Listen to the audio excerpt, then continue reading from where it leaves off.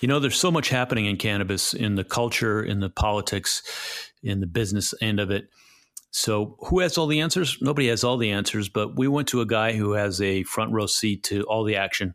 His name is Javier Hasse. He's a writer for Forbes and runs the cannabis desk at Benzinga. We're really honored to have him on the show this week to talk about what's happening in cannabis. It's a great conversation. I think you'll enjoy it. And if you are a first-time listener, please look us up on Apple Podcasts or CastBox or Overcast or wherever you listen and leave a review, because we're trying to extend our reach and just get the news out about all these various aspects of cannabis that we discuss here on the Canna Boomers podcast. Enjoy the show. This is Let's Talk About Weed, the Canna Boomers podcast. CBD, microdosing, and all things related to medical cannabis for baby boomers. From San Diego, here's your host, Thomas J. Hey, welcome to the show. We have Javier Hasse with us today. Honored to be on one of my favorite cannabis podcasts. Javier is author of Start Your Own Cannabis Business. He's a native of Argentina. He is also director of the cannabis desk at Benzinga and a contributor at Forbes. So he really knows his territory. We're honored to have him on the show and eager to roll into this and start talking all things cannabis. Let's do it. You're back home right now. I am. Got back from a 3-week trip around the U.S., actually just New York and Detroit. And then back home in Argentina for 1 or 2 weeks, depending on the next trip, which is out to Colombia, where, as you might be aware, there's a lot of interesting stuff happening around cannabis, legal cannabis, medical exports. So, exciting always and very happy to be home. Cannabis is not legal in Argentina. Yes, that is correct. We have a medical program. It's very limited, mostly CBD oils. I think right now we only have Charlotte's Web and maybe some of Tilray's products through compassionate use. To a certain extent, in certain jurisdictions, cannabis is decriminalized, and you won't get in terrible trouble for having a couple plants or some weed on you, but it's certainly not an ideal scenario. As I'm sure anyone around the world feels about their own country, even in Uruguay or Canada, where you have fully legal cannabis, people are still not fully pleased, right? Things are happening very quickly. And in the United States 10 years ago, we wouldn't be having this conversation. But you're right there at the intersection of culture and policy and law and finance. And it's your job to cover this every day. That's amazing to me. And do you ever pinch yourself and go, wow, this is unreal? Are you kidding me? Every day. Like I wake up every day and go like, what is in my schedule for today? And I go like, oh, so this rapper, then this politician, then, reading some cannabis stuff, then writing about cannabis, and then going on Canna Boomers podcast. It's like, what the hell is this day about? Or imagine when I wake up and I'm doing facility tours. I wake up in the Colombian Caribbean, and I know that I wake up by the Caribbean Sea, and within it'll take a 20-minute drive up the mountain to end up in a 12,000 plants outdoor cannabis grow with canopy as far as your eyesight can go. Like, it's surreal. Last week I was in Detroit for the Cannabis Cup. Suddenly someone at High Times who knows me very well comes along and he goes like, hey, come with me. And they take me on stage. So I'm watching Wu-Tang Clan, these guys I love, from on the stage. That is so cool. What the hell? Major perks to this job. Yeah. What's your favorite part of this? And do you cover like finance? I mean, Benzinga, I was unfamiliar with them, frankly, but I was impressed when I looked at your site. It's almost kind of like Bloomberg, right? It's very finance oriented. Definitely. We actually have a very similar platform called Benzinga Pro. It's comparable to the terminal. Benzinga has been around for several years, and I started writing about cannabis for them also several years ago, and they noticed the practice was growing. We now have a team of over 30 people working on cannabis initiatives every day, and put out somewhere between 20 to 30 articles a day, mostly about finance and business, but other stuff as well. I mean, I got into cannabis from the finance angle, but my true passion is cannabis as a whole, right? As a plant, as a movement, as medicine, as an instrument for social justice, for gender equality, for tax revenue, for the development of education, for general wellness and well-being. Just there's so many facets. It touches on so many things. It's just like there's so much you can say about cannabis. Yeah, it really is the social movement of our time. And what a front row seat you have to be able to let your curiosity just drive you and find the things that your readers want to know about. Yeah, definitely. Funny enough, a lot of what we cover is definitely determined by our readership, and then a lot is just determined by what I think or what our editors think is important, right? We don't just cater to clicks. We really want to share whatever we think is important for people to know. And sometimes we get crap over it. Sometimes because it's not finance related. Sometimes because it is, and people go like, "Oh, this is not relevant to me." And it's like, yeah, well, but it's relevant to the investors of this company, and vice versa. Sometimes investors go like, well, what do I care about social equity? And it's like, well, if you're investing in this space, you should care. If you don't, it's your problem, but I do. So here's our content. Read it, not read it. Right. We try to deliver this service to the community as a whole and to knowledge, not just clicks. It's more than just a finance story. This affects people at a very intimate level when they're taking it as a medicine or using it in different ways. Definitely. Yeah. As I mentioned, like just the reach of this plant, of the movement and everything around it is just dazzling. And I don't know. I really don't know how to describe it other than, awe-inspiring. It blows my mind every day. The comparison that a lot of people want to make because it's handy is, how does this compare to alcohol? And, there's different ways you could look at that in terms of health or finance. But as a market, there's a lot of people around the world drinking a lot of alcohol. Does cannabis eventually become the new alcohol? It's definitely different. I do consume alcohol, but to be totally candid, it kind of sucks. It makes you feel great and then it doesn't. Mm-hmm.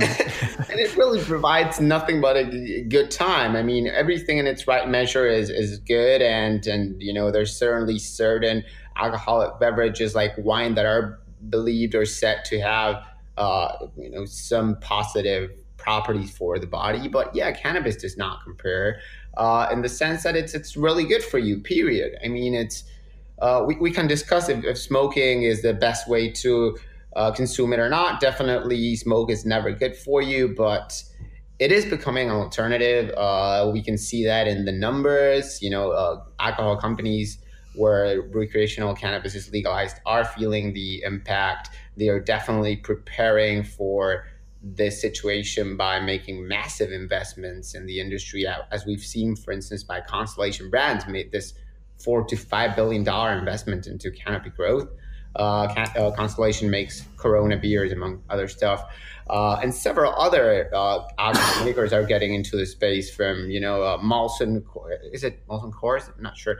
Last week, we learned this Michigan craft brewery, one of my favorites in America, called Shorts Brewing, also signed a deal to get into cannabis by, doing edibles and licensing some of its flavors.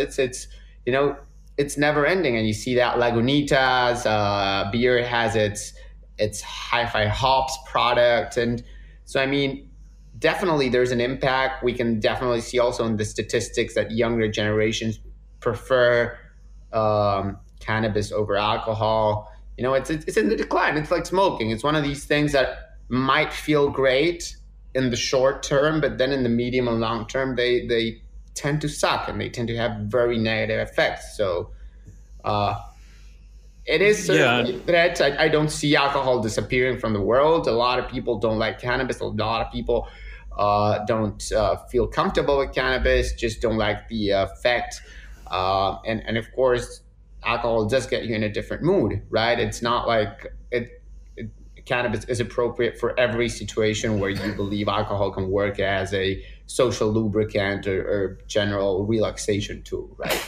Right. The more we learn about, as the science comes online and we learn about our endocannabinoid system and all the cannabinoids in this plant and the terpenes and how they interact with our whole system, we know for sure it's not a poison the way alcohol is. It has medicinal properties. And while it may have an intoxicating effect, yeah, you don't get that hangover, and it's never killed anyone. And alcohol has killed plenty of people. Massive amount of people. And that is not even counting impaired driving, right? So just like from liver disease and stuff like that, people die a lot. And then, drunk drivers are, it's another big issue. And I mean, it's, even if anecdotal, there's actual scientific evidence to back all these claims, but even anecdotally, any person, sometimes data is not enough to convince someone of anything. It's like when I try to explain to older generations about benefits of cannabis, they don't really believe me. They still think it's this thing where you see pink elephants until they experience it themselves. They are skeptical. Same goes for this situation with alcohol. How many times have you woke up with a hangover because you drunk more than you should have? Probably many. I mean, I'm not saying you did, but like most people at a certain point in their lives have. And the worst thing that you can feel from smoking too much cannabis is, waking up the next day and being like, oh, I'm lazy, or a little bit foggy. But it's not like you cannot get out of bed because you're throwing up or whatever, right? Right. So you guys cover it from sort of a business angle. What do you see as the big story there? They call it the green rush instead of the gold rush. And there's growers, there's distributors, there's extractors. I mean, there's marketers. There's all kinds of people rushing into this market. What do you see from your level? I mean, as you say, it's a green rush. I do not dislike that definition. Many say it's over, many say it's not. What I see is a business like suddenly being born and developed all around the world, right? It's something that, we used to have a lot of illicit cannabis sales in the past. Now suddenly it's becoming a real business everywhere. It's a new business with built-in demand. So it's massive on every level. Any country that legalizes sees an instant, or any jurisdiction for what it's worth, sees a massive uptick in tax revenue and jobs and the spillover effect within the economy, just not the actual sales, but the economic impact. All these industries or sub-sectors of the industry that develop around cultivation, retail, and transportation, right?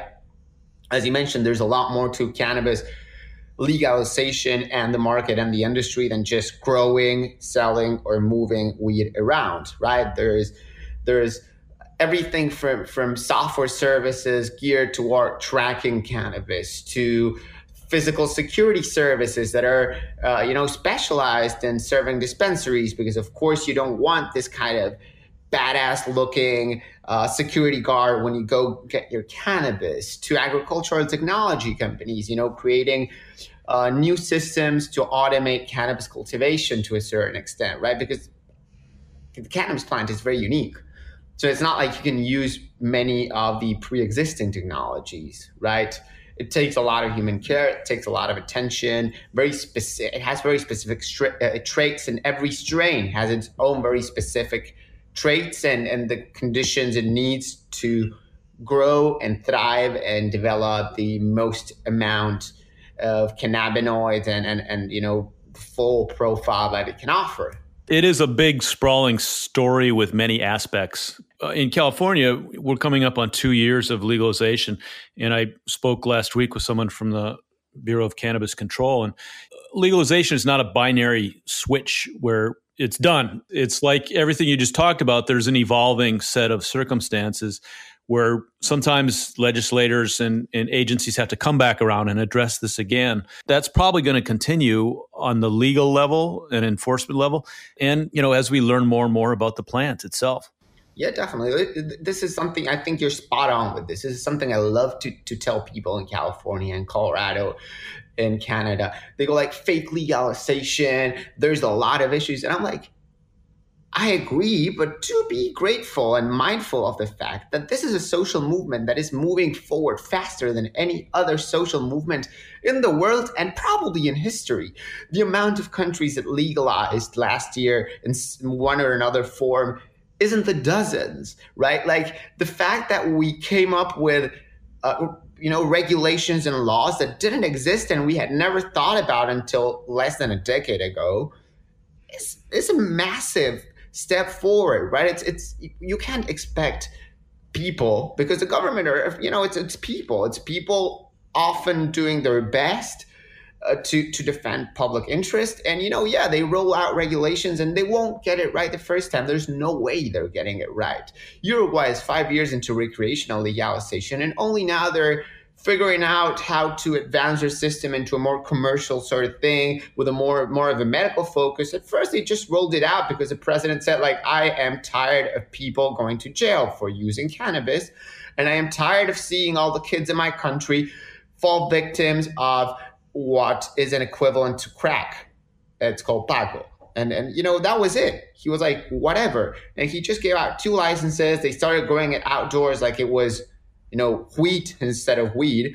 And they started selling them in pharmacies at like $1 a gram. They have evolved since. They have now come out with micro licenses and processing licenses, all these things that no one ever thought would be necessary at first. I mean, the industry is developing and there's no real way to know what it is we need until we find out. So, right. Yeah, if I had a message for people, for instance, in California, is do keep fighting the fight, but be mindful of the fact that this is a process and it builds on itself, right? It's we learn from what we've done and we try to correct our past mistakes, our wrongdoings. And I mean, in that sense, probably the first one to address is incarcerated people. I think you're exactly right about that. There's the whole social equity piece, which some states have built in, where the first business opportunities for dispensaries or whatever go to people who were previously incarcerated, rather than guys in white collars who are well-financed, well-capitalized. If they can make that happen, I think that's fantastic. Everyone's priorities are different, but if I had to establish mine in relation to why I care about legalization, would be kids dying, then adults dying, then people being incarcerated, then the rest, right? It's just like there's 3 things we can, like, all of us as a society can definitely agree on. Kids shouldn't be dying because they can't access cannabis. Adults shouldn't be dying because they can't access cannabis. And nonviolent people should not be in jail because of things related to cannabis.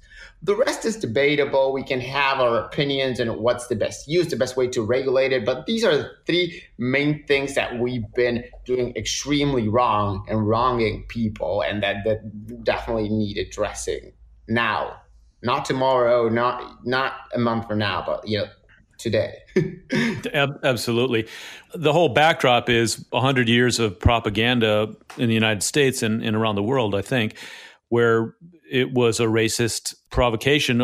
There was a story told that it was Mexicans and black jazz musicians who became murderously violent when they smoked cannabis, and that's why you shouldn't allow your kids. And everybody bought it for decades. Yeah, It was propagated to the entire world. I mean, everywhere around the world, same as in the US, you'd get cannabis medicine advertised on mainstream newspapers, and then overnight, this guy from California actually decided he hated weed, and it was not really weed, actually. So here's an interesting tidbit. Many might know, many might not.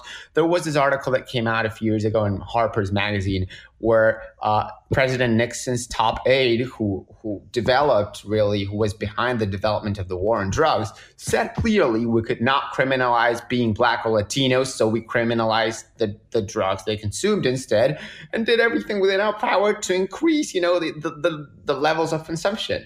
And he said it's on record. We could not criminalize being a minority, so we criminalized their practices. Which, by the way, has also proven to be wrong. ACLU stats show that consumption levels, percentage-wise among white and black people for cannabis are the same. Despite of this fact, Black people are 4 times more likely to be incarcerated for cannabis possession. So it's clear as day. It's really time to go back and rewrite history a little bit and undo some of that damage and A, tell the truth about the plant, and B, let people know that it's actually a legitimate medicine, and people who were incarcerated, we owe them some kind of debt to help them get back on track. So what do you think is a way to go around it or about it? Well, some states, they are offering to let people who are incarcerated have first shot at a dispensary. I don't know if they're well equipped to run a business if they've been locked up for a while. I mean, that's another question. I don't know what the answers are, but I think it's something that needs to be looked at. I mean, there's a lot of expungement programs I like. Some states have, better expungement programs that are basically expunging a record is releasing someone who is nonviolent and cleaning up their record so that they can get a regular job. Steve DeAngelo recently announced a program of his own called the Last Prisoner Project, which also seeks to address this. And there's a lot of organizations certainly fighting for this. Sorry, that was actually my alarm for the podcast. Oh yeah, we did start early. We were early. There's a lot of organizations actually, fighting for this. So it's I would tell people, find out which ones are operating within your jurisdiction and try to support them. So here's a question from your vantage point. I don't know if you have a crystal ball, but what do you see happening in the U.S. with federal legalization? Do you think that's going to happen anytime soon? Probably. I mean, everything points toward the fact that we're moving in the right direction. Too many jurisdictions have legalized by now. Most Democratic, if not all Democratic candidates have included cannabis legalization or decriminalization at the very least in their platforms. Some are more progressive than others. And even Republicans have come out in support of this. There's just like massive taxation, implications. So it seems to be one of these things where, the American population right now supports legalization at a higher percentage than they have ever supported any candidate, right? 66, 67% support. No candidate has ever gotten almost 70% of the votes in the US. So it's, whether it's Donald Trump, moving forward or Congress moving forward before the elections or right after, it's just a matter of time, and it seems like not a lot of time. America does not love to be left behind, and a lot of countries are moving forward with legalization. And the example of Canada has been, pretty. It's been a good learning experience, I'd say, because. With Canada being, so cannabis positive and cannabis forward, most cannabis companies have been listing in Canadian stock exchanges, especially the major American companies, which is curious to say the least, considering the two largest exchanges in the world, the New York Stock Exchange and the NASDAQ, almost like the poster boy and girl, if you wanted, finance around the world, are missing out on this. And suddenly the Canadian Securities Exchange and the Toronto Stock Exchange are, profiting. And again, it's one of these things where it's a matter of time before a majority of politicians in America realize it's, we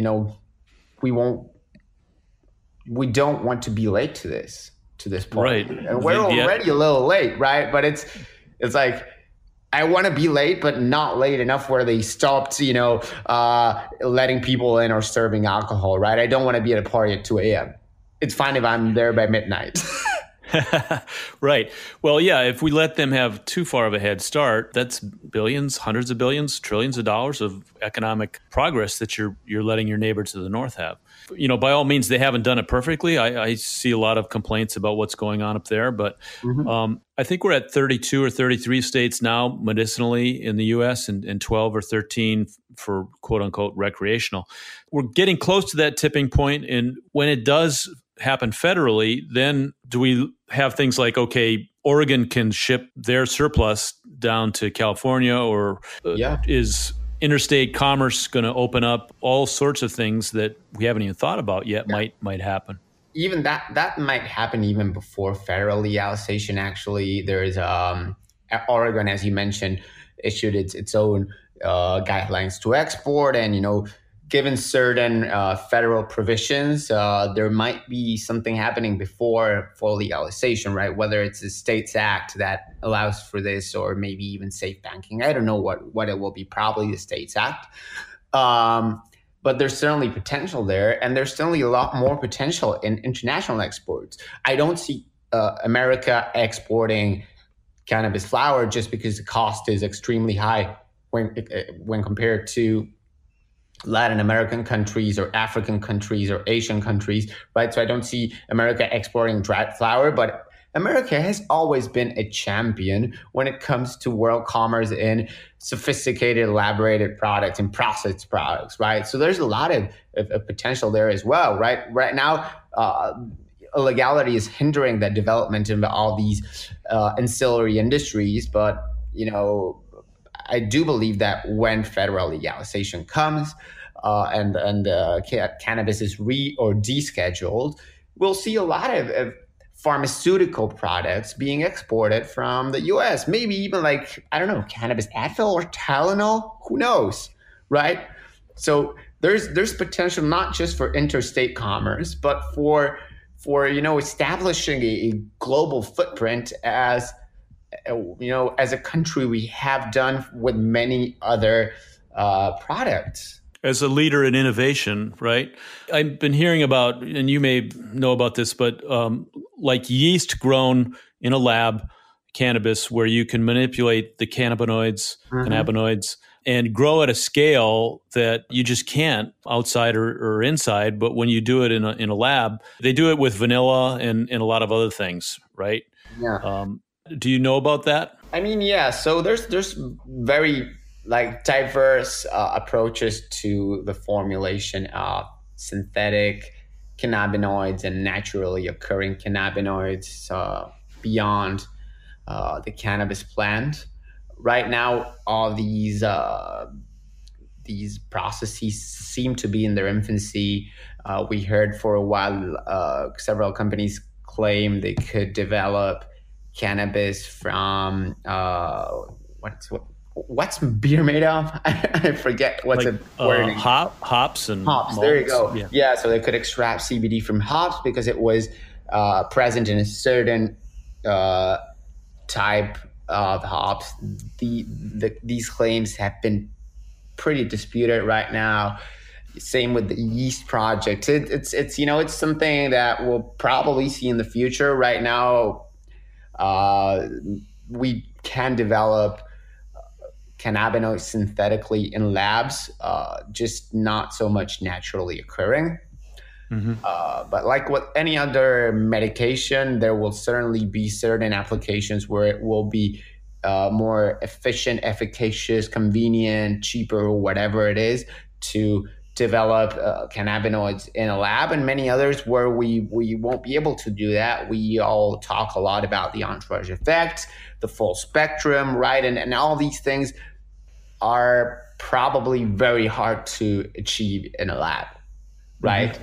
But there is probably space in the world for diverse formulations, and each one will probably suit a particular type of consumer, a particular type of use and ailments, etc. But it's an interesting thing to watch, as many plant fundamentalists will go like, no thanks, no yeast for me. It's like, it's fantastic, great, you don't use it. But I welcome every development that can help people, right? I am pragmatic in that way. Just I won't say like, oh no, cannabinoids only from cannabis, because we actually know there's many other foods that also have cannabinoids. So why not explore them? Right. There's a pharmacy in this plant to be explored. And if it is in a lab or sun grown or indoor grown, and it may be just learning how to extract it and concentrate it. And maybe you pull out the cannabinoids that way too. But yeah, there's so much that's going to happen as we move forward. I mean, I know from some spices, for instance, that have different cannabinoid profiles: cinnamon, black pepper, herbs like rue, broccoli, kale, right? There's an interesting array of cannabinoids that we should be investigating and looking into with more detail. It is something that today we haven't done much, not only because of cannabis's illegality, but also because of lack of general interest around the medical properties of cannabinoids in general. Well, and as there's more research, as the shackles come off and there's actually clinical studies, we're going to know a lot more about where to go with it. Yeah, definitely. People, I like to tell that, to people, say that to people a lot. It's just, there is no longer just anecdotal evidence to support many of the claims made around cannabis. There is double and triple blind, three-phased clinical trials to support certain claims, like it helps with epilepsy as a combination therapy. There is certainly no evidence to say it cures cancer. So please don't drop your chemo for cannabis. There is evidence, however, to support the claim that it does help with things like chemotherapy-induced nausea or pain, right? Or even chemotherapy-induced neuropathy. That's a word. That sounds right. I'm sorry, I'm not a native English speaker. I do my best to nail all of the words, but sometimes it's just like, a whole different planet for me. No, you're doing great. I've stumbled over neuropathy myself, but I think you nailed it. The plant is not a panacea. It's not perfect for everything. It has a wide array of uses that are kind of amazing and that are still being discovered. When I conduct interviews or chat with people, certain people say things and they stick with me for years, and I just quote them over and over and over and over again. One of these was Marvin Washington. He mentioned probably 4 years ago during a conversation, he said, people like to say cannabis is a cure-all, do-all. It is not. Please be careful. And I've just quoted that one again and again. It's not a cure-all, do-all, right? It's got specific uses. And then it's got, like, of course, general uses that are more anecdotal. Like, yeah, I feel great. Like, sometimes I'm high, I feel great. That is definitely well-being. I always say that is a part of wellness. There's no reason to, scoff at recreational cannabis users, which is pretty trendy right now. A lot of people just go like, oh, it's not all about CBD and wellness. Well, yeah, I definitely argue well-being is a part of wellness. Me being happy at the end of the day because of some cannabis sativa is definitely part of my well-being and my wellness, right? So who is to say what's the appropriate use for cannabis? CBD is well accepted because we know it's good for anxiety, it's good for pain, it's good for insomnia. But yeah, I think that's where the Puritans lose track and go, okay, if you're going to have fun, we're against that. That's crazy. That's crazy. The idea that medicating cannot be fun. And I mean, to a certain extent, I do feel that's the point for many people, for, the main reason why they medicate with cannabis, right? Why are edibles so popular? Because you're not taking a pill. You don't feel ill. And not feeling ill, the psychological component of every illness is often, very important to how you actually deal with it. So honestly, taking 5 pills or eating some cannabis infused whatever, can make a big difference. I often recommend people, they go like, well, what should I do? And I go, well, find a very good product that fits your certain conditions. We'll look into them. We investigate a little bit, but then I go like, well, try and putting this into CBD, into olive oil, finding an actual olive oil, right? It doesn't taste like cannabis. You don't feel it. You just put 2 spoonfuls of olive oil in your midday salad and you're medicating, right? So who says it shouldn't be fun, right? People like CBD, it's medical because it doesn't get you high, and cannabis as a whole plant does. Well, there's a lot of ailments that need THC to be treated correctly, right? Well, if it's also fun, that's awesome. Like, what's wrong with it? I had Mara Gordon on the show, and I think the way she put it was, well, it lets you put your pain away from yourself. It's like you still have the pain, but you compartmentalize it. When you have cannabis in your tool chest, you can think of your pain in a different way. It's there, but you tolerate it differently because of your mindset. I agree completely. I mean, again, the psychological component is massive in any and all, I think, illnesses and how you deal with them. And I've had this experience in relation with very close people in my life and family members. And, it really helped. It's not just the actual pain relief or the actual clinical effect, but also this feeling of feeling better. Right. Yeah. Having a sense of euphoria, having a smile on your face. Oh, yeah. No, it's definitely helpful. How long have you had this job? And in that time, have you seen happen with the stigma around cannabis? Funny you asked. So like 5 years ago, I was writing about hedge funds, insider trading, just classic finance for several big media outlets, very serious. And someone asked me if I would write an article about cannabis stocks and related place. And I had to put a lot of thought into it. Like, do I jeopardize this career? I'm this guy from Argentina traveling the world, making US dollars. And like, do I jeopardize my career to write about weed? Because cannabis, deep down, it's weed. We don't like to call it that anymore, but that's what it is, right? So when I told my parents, for instance, they were like, you're crazy. You're completely out of your mind. And then I asked my editor, can I sign it as Mr. Hayes? And he goes like, no way. It's your name or you don't publish it. It's fine if you don't want to. So a lot has changed since. When I started writing about cannabis finance, there was probably 1 or 2 other people doing that, like Deborah Borchardt and Alan Brochstein, and to a certain extent, that was it. So a lot has changed so extremely fast, right? And again, it sounds like, it changes so fast. It almost sounds like a lifetime when it comes to legal cannabis.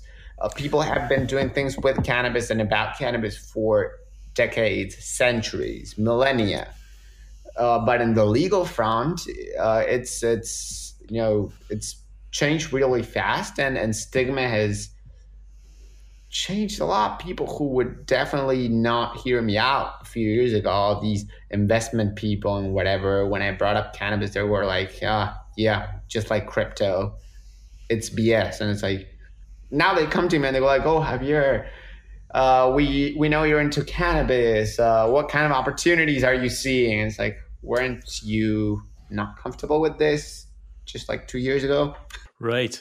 And stigma-wise, also, like, just as a society, we really have progressed a lot and come to understand the benefits of cannabis from a medicinal standpoint. And we now know about medical cannabis or medical marijuana, or how you want to call it.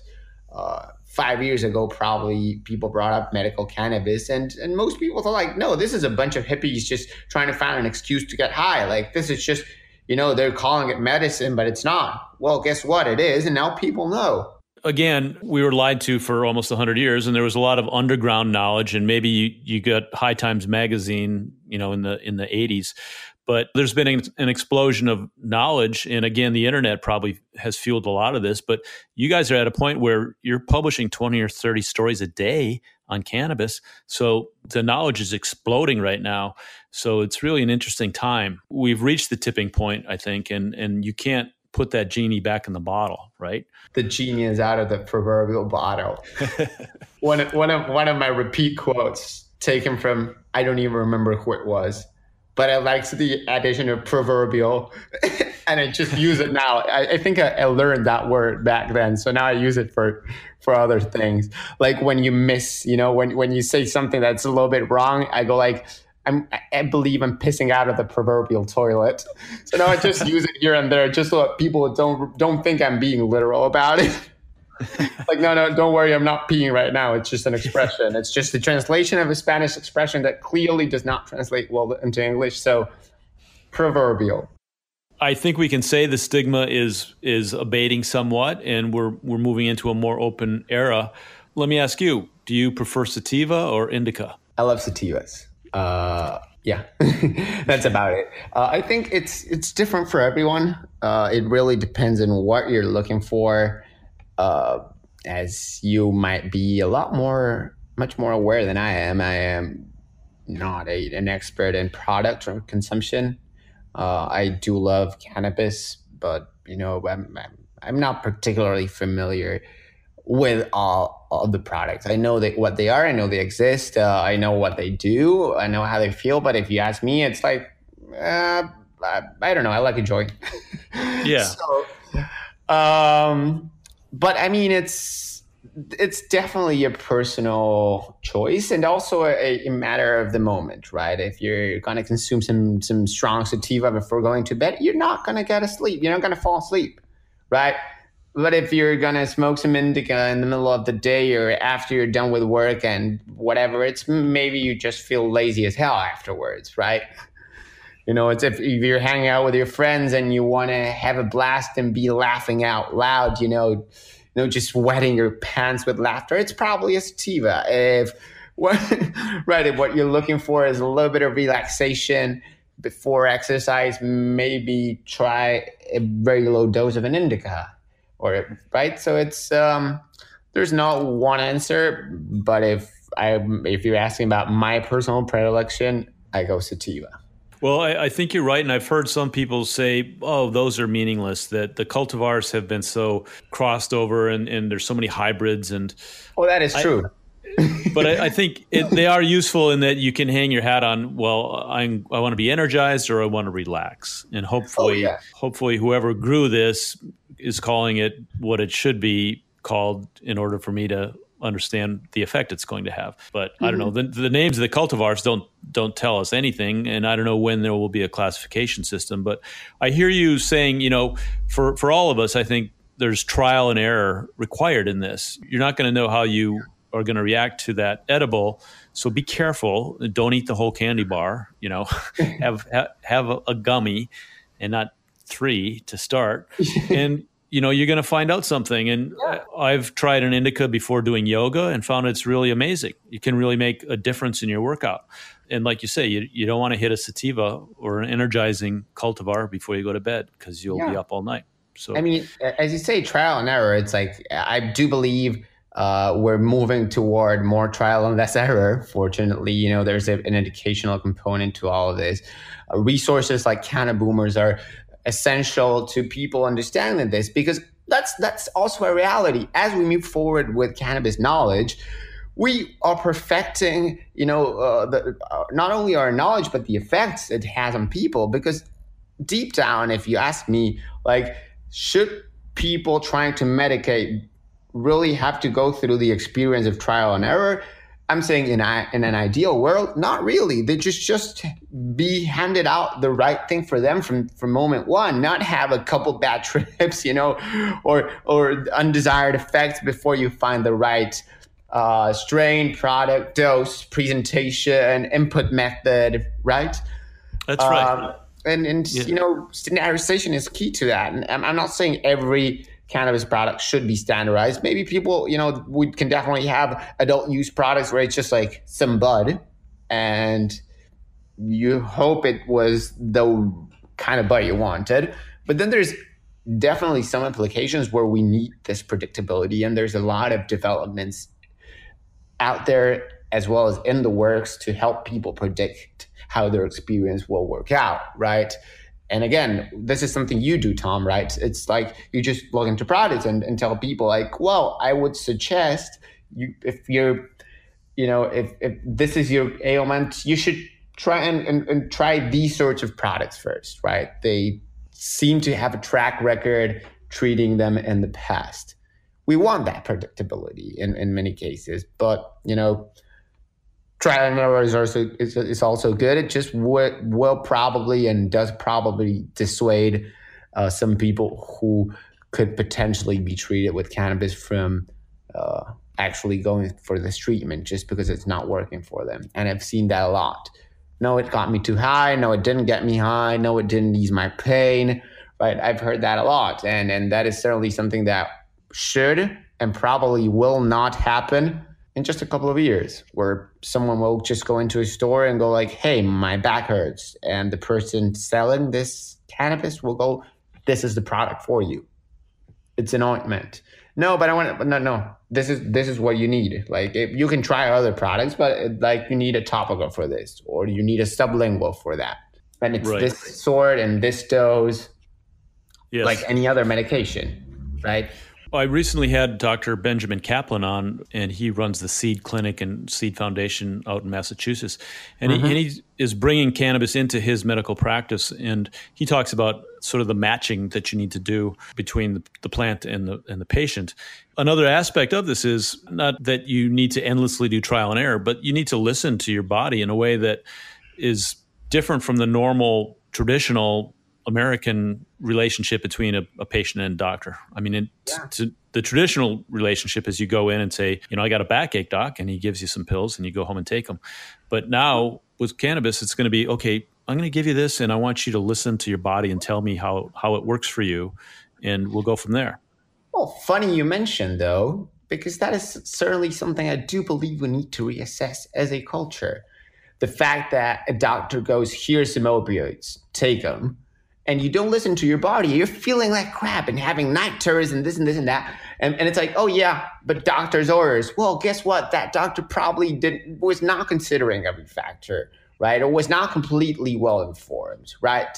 Or was definitely influenced by a culture of extreme drug consumption like we have in America. I mean, that should be a relationship with every sort of therapy. Listen to your body.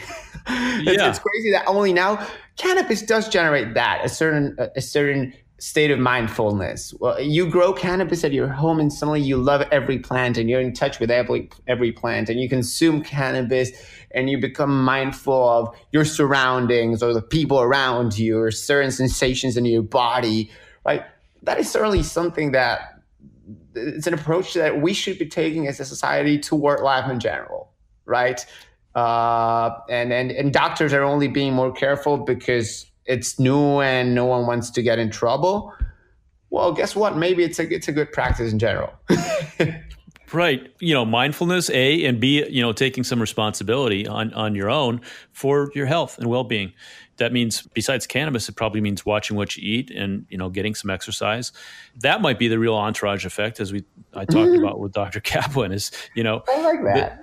The positive effects of diet and exercise and cannabis can really go a long way to helping you live a life of wellness. I just got another one of my recurring quotes right here. That's a real entourage effect. I'm quoting you and Dr. Kaplan on that. Oh, good. I can do a double violin for that one. Well, Javier, I think we've had a great conversation. I want to let people know where to find you online. So it's my name and surname, and you'll be able to find me everywhere. It's Javier. Last name is Hasse, Javier Hasse. I'm on Twitter. If you type it in, it shows up like an official Google knowledge box. You can find me on LinkedIn and Instagram and Facebook and Amazon. You can read all of our stuff, my team stuff on benzinga.com/cannabis. You can find me on Forbes, often on High Times, Dope Magazine, Entrepreneur Magazine. So I don't know. I'm not a fan of self-promotion, so this is pretty weird. But just, feel free to follow me. And if you don't like what I share, feel free to unfollow me. I am trying to do nothing but put out into the world. So, let's hope some of that love reaches anyone who chooses to follow. Yeah, and you're not hard to find. You're everywhere, so we can find you. And I look forward to seeing you on Twitter and Facebook and LinkedIn and all over the place. we'll carry on the conversation, and then maybe we can do this again sometime. Would love to, and I really appreciate you thinking of me, you having me over, and honestly, a candid conversation. It has been fun and entertaining, and certainly food for thought. I will listen to this a couple of times and just take notes of your comments as well, because as I mentioned, I really like to take in what others think. Well, and I know our listeners are going to really enjoy this episode. You're a guy with a front seat at, again, the social revolution of our time, and it's a heck of a story. And I really look forward to hearing your dispatches and reading them as you go, because there's so many aspects of this to be told yet, and you're right there with a front row seat. So thank you for taking the time to share your expertise with us. And again, maybe we can do this again in the future. Please have anyone who wants to get a front row seat as well to reach out. I'll hook you up with tickets. I believe this is something that everyone should be able to be a part of and experience. So I'll let you take it away from here. All right. Thank you so much, Javier. Thank you. Have a good one. You've been listening to Let's Talk About Weed, the Cannaboomers podcast with Thomas J. For more on medicinal cannabis for baby boomers, visit us at cannaboomers.com.